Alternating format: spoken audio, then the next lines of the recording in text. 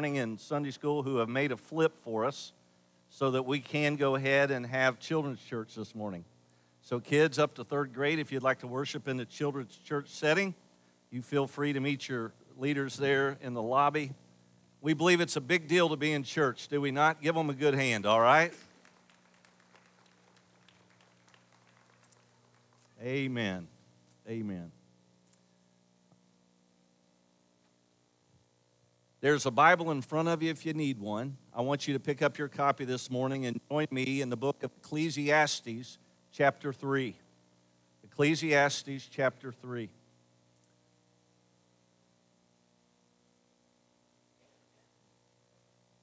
And this morning, we are simply going to look at Solomon's view of time.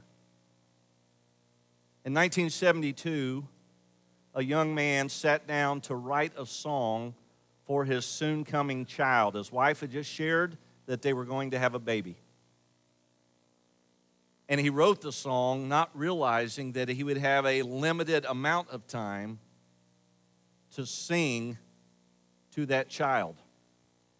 Because in 1973 in Louisiana, as the plane took off, he and 5 of those on that plane were killed.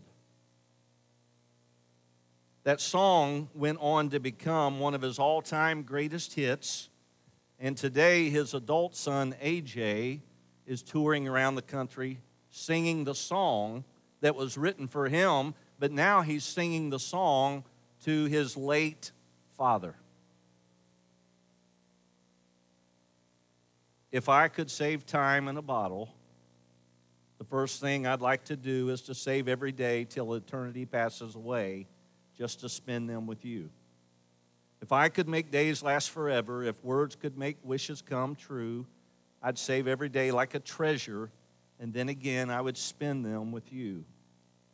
But there never seems to be enough time to do the things you want to do once you find them.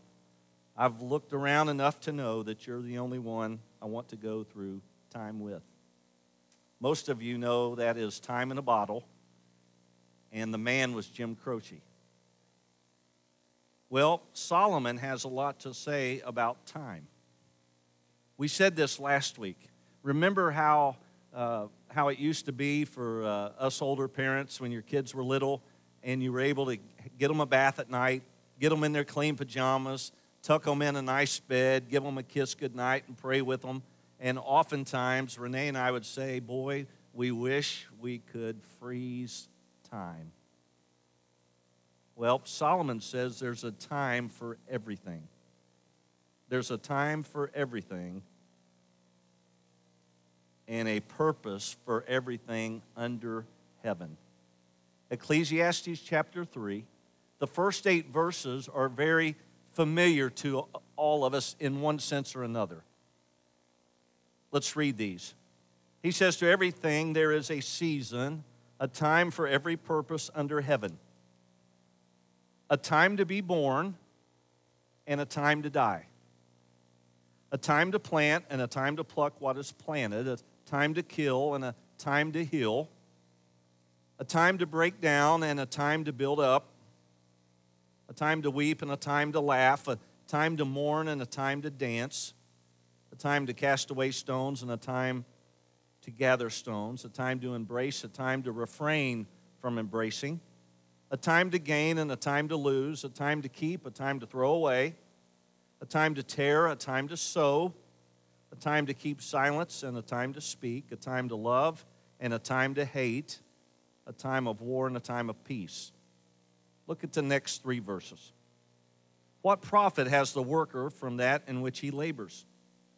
I have seen the God-given task with which the sons of men are to be occupied. He has made everything beautiful in its time. Also, he, who? God, has put eternity in their hearts, except no one can find out the work that God does from beginning to end. Now, when you think of the writings of Solomon, he looks back at life. And I want to ask you all that are adults, if you could look back, if you're looking and could redo some things in your life, Would you hit the delete button on some decisions? Would you decide that maybe I wouldn't have made that choice? Would you have thought I would have taken a different route or a different job or a different location? Folks, listen to me. Life can be full of those kind of questions. But Solomon says if life is full of those kind of questions, you're never going to find peace. Because you'll never find peace in the things of this world. It will be in a relationship with an almighty God who has your life, listen, mapped out. We talk about the will of God. And I want everyone to listen to me right now. The best place for you to be is in the will of God. Because God loves you more than anybody loves you. In God's plan, listen, you may be planning your life and you've got it mapped out to a T. God may have something completely different for you that you're not aware of yet. But by His grace and by His goodness, His will be the place where you're most satisfied, where you're most content, and where you find your purpose. Did you see that verse 11? He has made everything beautiful in its time. Also, He has put eternity into their hearts. So there's this longing in the heart of man for something else, for something greater than us, for something bigger than this world, for the glory of God. Time, what we need most and use least, or what we want most and we use least. So here's Solomon looking back. How many of you remember the country singer Mac Davis? Raise your hand. Okay, everybody whose hand up is old. Mac Davis had a hit song, Texas in My Rearview Mirror. Some of you remember that. Rearview mirror. Rearview mirrors are helpful and they're there for a reason. Renee and I have different philosophies on parking and backing up. She wants to trust the camera, but not all vehicles have a camera. Not all older vehicles have a camera. So I told her the fail-proof method is using rear view mirrors. Well, I can't see the lines. Adjust it where you can see the line. Take a little time. Slow down. Because life is flying by. And Solomon addresses it in some unique ways. Here's what he's saying in 8 verses. That every event in life is orchestrated by God's sovereign hand. So how many of you really believe this morning that God is in control of your life? We say it. We say amen. But man, we live with a tight grip on it, don't we? Because I'm man-made. I've worked hard all my life. I deserve this. No, let me tell you what we deserve. Let's just get crystal clear. We deserve hell and the death and the grave. That's what we deserve. So let's quit acting like we're so good. Our goodness is only in the cross of Calvary and the Lord Jesus Christ. In Christ and Christ alone. We sing about it. In Christ and Christ alone. And listen, folks, only because of Jesus do we have hope. Only because of Jesus do we have hope that every time we go to the cemetery and there's a believer in Jesus Christ, we know that the grave doesn't have the end, the last saying. The period is not on the end of the sentence, but there's hope of eternal life in a real place called heaven because of the promises of God. Did a funeral this week, and the question was asked to me prior to the funeral. How do you really know heaven is for real?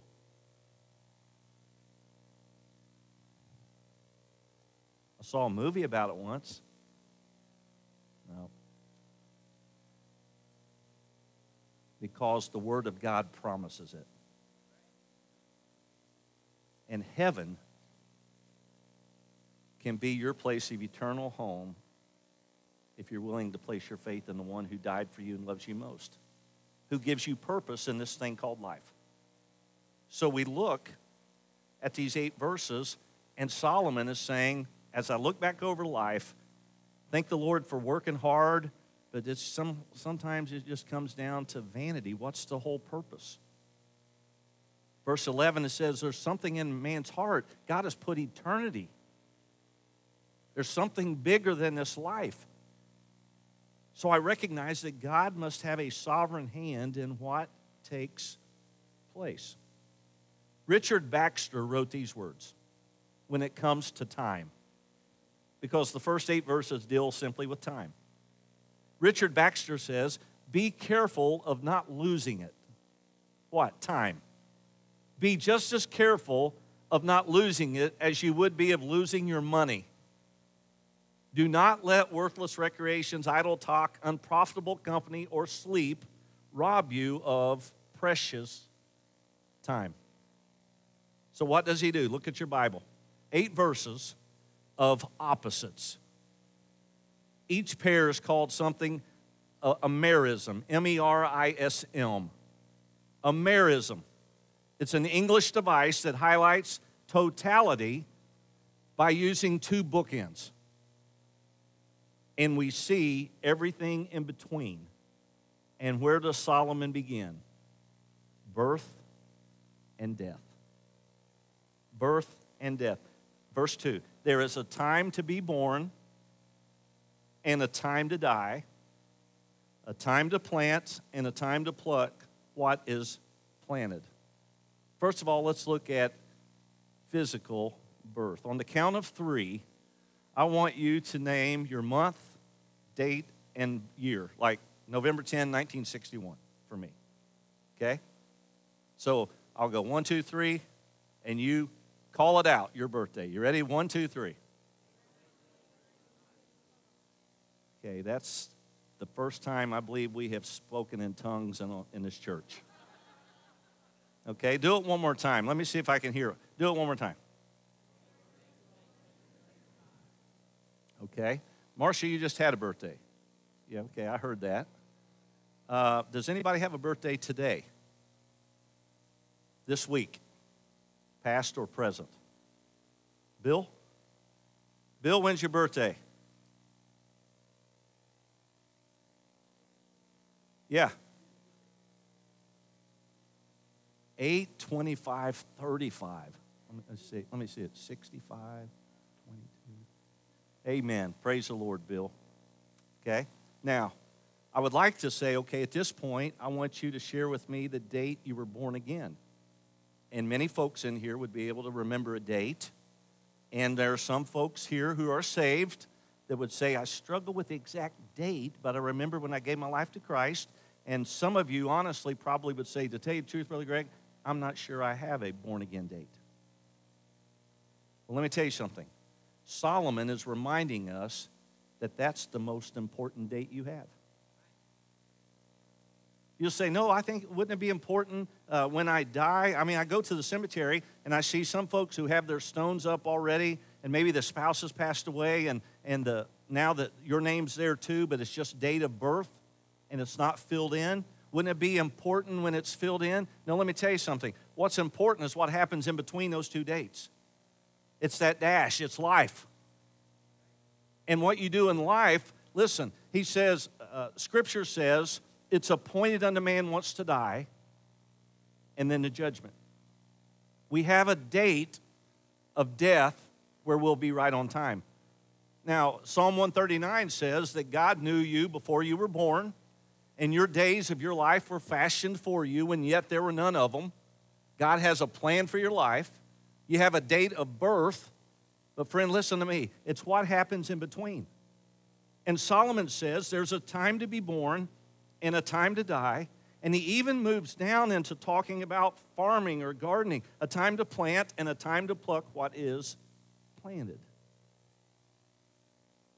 Human life and plant life.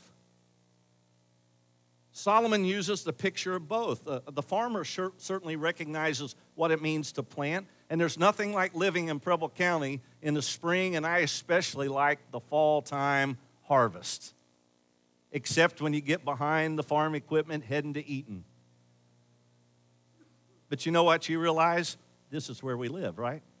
Every now and then, I'll call my niece, Katie, who lives in Dayton, and I'll say it only happens in Preble County.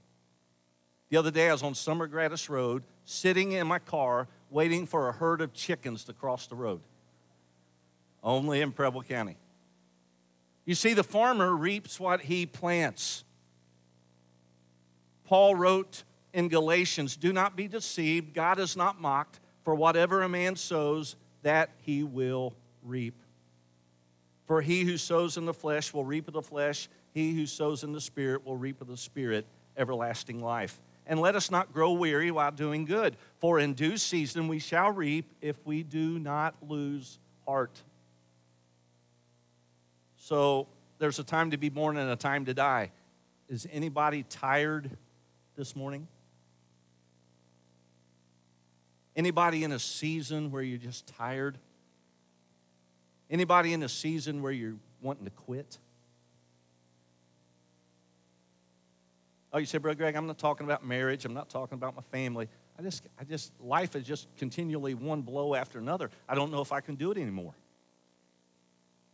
Well, brothers and sisters, if you're there, there is a God who can carry you through it. Let us not grow weary while doing good, for in due season we shall reap if we do not lose heart. James 5, verse 7. Therefore be patient, brethren, until the coming of the Lord. See how the farmer waits for the precious fruit of the earth, waiting patiently for it until it receives the early and the latter rain. So he combines together. There's a time to be born and a time to die, a time to plant and a time to pluck what is planted. Verse 3, a time to kill and a time to heal. Don't misread verse 3. Don't leave this place this morning saying, oh, Solomon is condoning murder. He's not condoning murder. He may be referring to things like maybe capital punishment, justifiable death. He may be referring to things as wartime battle. He says there's a time for it and a time to heal. Let me tell you what America needs. You ready for that? Because I hear plenty from you what you think America needs. America needs healing. And there's only one who can do the job. Man, we're so divided about everything. And to tell you the truth, you pick the news channel of who you agree with, and that's what we watch. And we throw everything else out. But would you agree with me this morning that God is way bigger than the strife that we're living in? What if all of us today got on our knees before God and said, oh God, would you forgive me of my sin? Forgive me of my prejudice.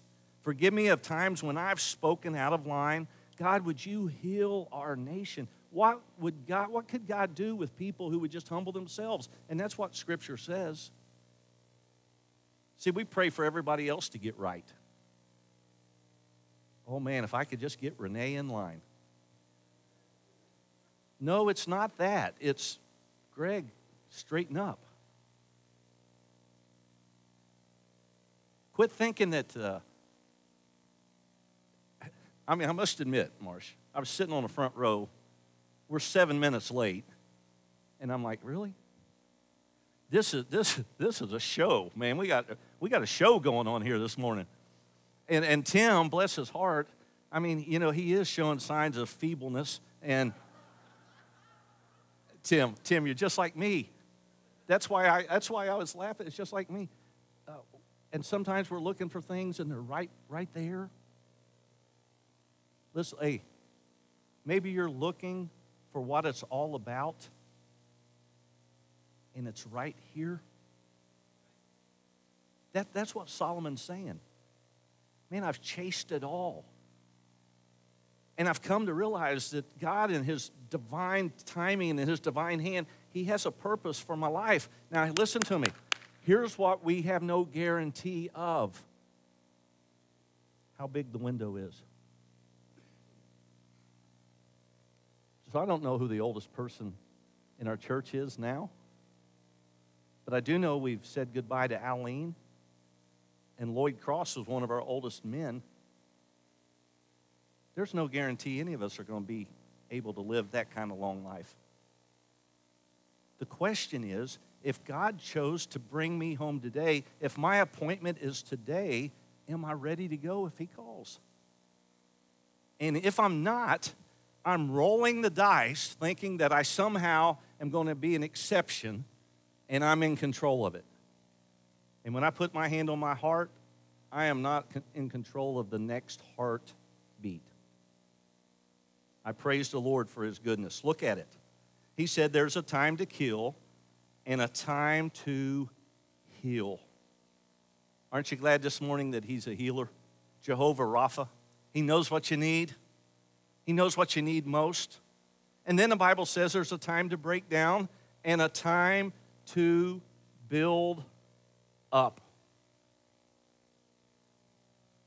I want to ask you this morning, if you really want to make a difference in somebody's life, make this decision. I choose to be an encourager. I choose to encourage other people, whether I'm feeling it or not in my own life. God can use me and he can use you to make a difference in encouraging others. And listen to me, you may not have a clue what that means to somebody else. You might be here today and you grew up in a home where you were never affirmed. The carrot was always out of reach. Whatever you did, you could have done better. There's some folks like that. I know that. You might be here where your parents said everything you did was just awesome. I mean, you got the participation trophy, and you're a champion for just playing. And then real life hits you, and it discouraged you. Let me tell you something. A good word is something you'll never regret. Encouraging other people and stepping back where maybe the spotlight hits them that could rightfully have come your way. What a way to encourage other people. Acacia, letting youth do things when maybe I'm thinking, well, no, we need to, Terry, we need to micromanage it. I want to tell you what micromanagement does. It chokes the life out of a church. So forgive me if I act like that toward you. I believe a real heart for missions is stepping back and letting somebody else get their hands dirty.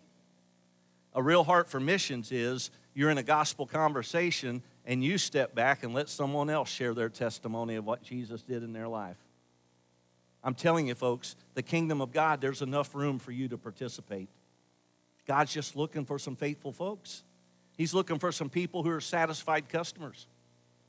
One of the most disappointing things in my life is when evening time comes and a bowl of cereal sounds better than anything. I get that from my dad. Bowl of cereal. Oh, man, I've waited all day for this. Pour the cereal in the bowl and then go get the milk to find out that it's July 22 or something like that. And what do you do when the date's bad? I don't know why. I don't know why we do that. But we just have to figure it out for ourselves. Folks, listen to me. Listen to me. The good news about Jesus Christ is he will be there for you. His grace doesn't expire. The good news of the gospel is still the same. He's still in the life-changing business. And he gives us this thing called life to make a difference for the glory of God. In these 8 verses, you see kind of some emotional contrast. He says, for instance, in verse 4, there's a time to weep and a time to laugh. There's a time to grieve and a time to celebrate. If you're here today and you're grieving the loss of a loved one, you're on a journey. You're somewhere on the journey. Don't feel bad about where you are.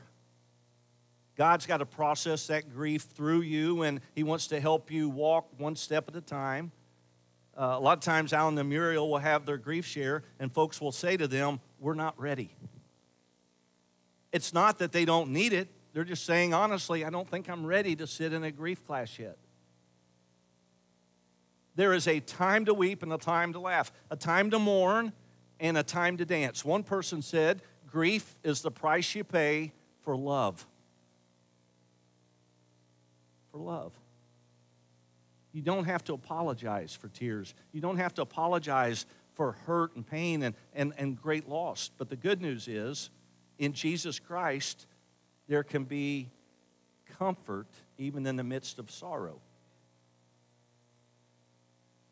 Sometimes you can live the emotional contrast in minutes. Oftentimes we do it here in ministry on the same day, celebrating life and celebrating loss. Look at verse 5. A time to cast away stones and a time to gather stones. Most likely this is referring to a strategy that was used in Scripture to cripple the enemy by placing stones in their fields, most likely in war. The Bible says in 2 Kings chapter 3, you shall attack every fortified city and every choice city and cut down every good tree, stop up every spring of water, and ruin every good piece of land with stones. So he says there's a time for that. But there's also a time to gather stones.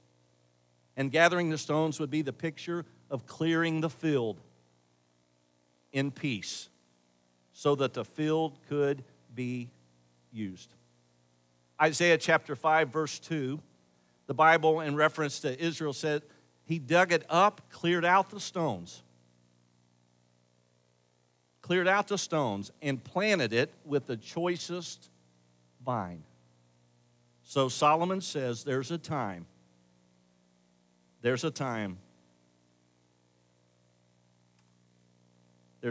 to throw, cast away stones, and there's a time to gather.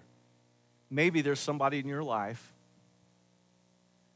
and I ask the question, anybody in your life you're struggling with? Any other person on planet Earth that's just making it hard for you? I would imagine some names would come to mind in the sanctuary. Maybe it's time to gather some stones. Say, Brother Greg, I've tried everything. And as a matter of fact, preacher, you don't know the whole story, and it's not my fault. Maybe it's time to gather stones. I believe when you do what needs to be done according to Scripture, folks, God will give you peace to go forward. Always look for the opportunity to reconcile. To reconcile. Now he continues on. He's talking about relationships. A time to embrace and a time to refrain from embracing. The picture I have in my head this morning is Acts chapter 20, one of my favorite chapters. Paul has been with the Ephesians for 3 years. The elders are coming to him, and he's saying, I'm getting ready to take a trip. He said, in everything that's happened, I've learned that it's more blessed to give than receive. And the Bible says, as they embraced Paul, they fell on his neck and kissed him. First of all, for the words which he spoke. There's a time to embrace and a time to refrain from embracing. They would miss the voice of Paul.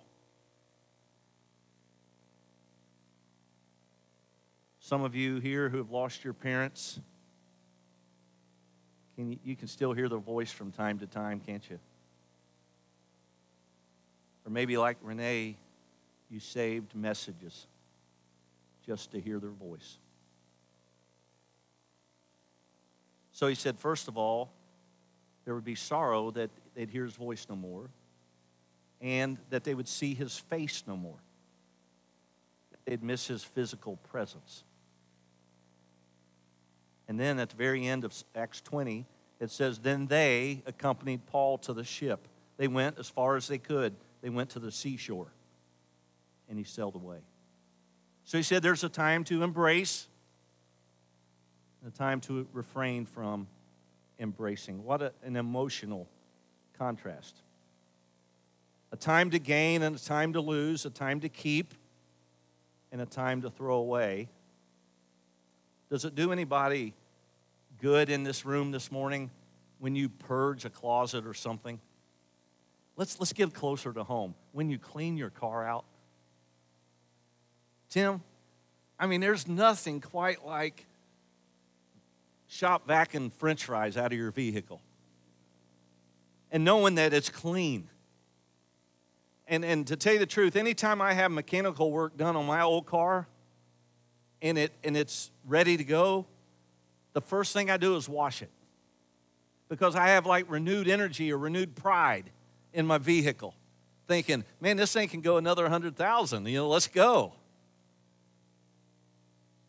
But there are also some things in our lives we need to throw away. That unconfessed sin you've been dabbling with, resentment towards somebody, spirit of unforgiveness. Those are things that God can do a great work in your life if you're willing to give them to Him. I'm not saying it's easy. I'm not saying that it's a piece of cake and there's not pain. But what I am saying is we serve a big God who is able to do and handle stuff like that. Verse 6, a time to gain, a time to lose. He talks about possession. Everything we have is temporary. Here's a humbler. If the Lord Jesus tarries, I'm really an interim pastor. What are you saying, Brother Greg? If the Lord tarries, I will die from being your pastor. That sounds better in my spirit than it came out. I don't know what it was. No. I praise the Lord for you. But everything we have is temporary. Temporary. The Bible says in Luke 12, a man's wealth does not consist of what you possess. Be a giver. My dad told me you'll never miss something you give to somebody else. Be a giver. I thank God I get to pastor a church of givers. Mourning and grief is all part of it. And it seems like Solomon talks about that in several different descriptions in this text. For instance, he talks about a time to tear and a time to sow. Here's the picture. Jacob heard that Joseph had been killed by a wild animal, and he tore his clothes. It was grief. Time to tear, time to sow. That's the picture. The Bible says in verse 7, there's a time to tear, a time to sow. Look at the second part. A time to keep silent and a time to speak. I think Terry's already preached that sermon about that this morning. Let me tell you something. There is wisdom in silence. A lot of times when we're talking a lot, we're telling everybody how much we don't know. Let's brag on Jesus, amen? Let's brag on Jesus. The Bible says in Proverbs 26, do not answer a fool according to his folly, lest you also be like him. And then Solomon moves to a time of love, a time of hate, a time of war, and a time of peace. And I believe when you look at this, we simply are reminded that everything changes continually. One writer described this as simply a poem, and it's about the monotony of life. If there's no hope, if there's no purpose, we're just going to try to survive. There's you remember the song, I Will Survive? Oh, don't act like you don't know what that song is. I think it's a disco song. I will survive, oh no, not I, for as long as I have. That one. There's this little alien man, and he's talking about how life is good, singing the song, I will survive, oh no, not I. And while he's singing it, all of a sudden the disco ball just drops and crushes him. That's the way we feel sometimes about life. And the first time we get crushed, we just feel like God must not be there. Life is more than surviving. It's living. And I believe that's why Solomon began with birth to death. There it is. There it is. Anybody here this morning thinking, I can't believe I'm 80 or 70 or 60 or 50 or 40 or 30? How did we get here? Hard to believe, isn't it? We're thinking now we remember when our parents were this age or when our grandparents were this age. Where did life go? He says it's all vanity unless you recognize that God has placed eternity in our hearts to know us. He loves us and wants us to spend eternity with Him in a place called heaven. Heaven is a prepared place for prepared people. Let's all stand, every head bowed, every eye closed. If you're here today and you're a Christian, thank God for saving your soul. Amen? Thank the Lord for saving your soul. But if you're here today and you're not, it's really a simple invitation. Trust Christ.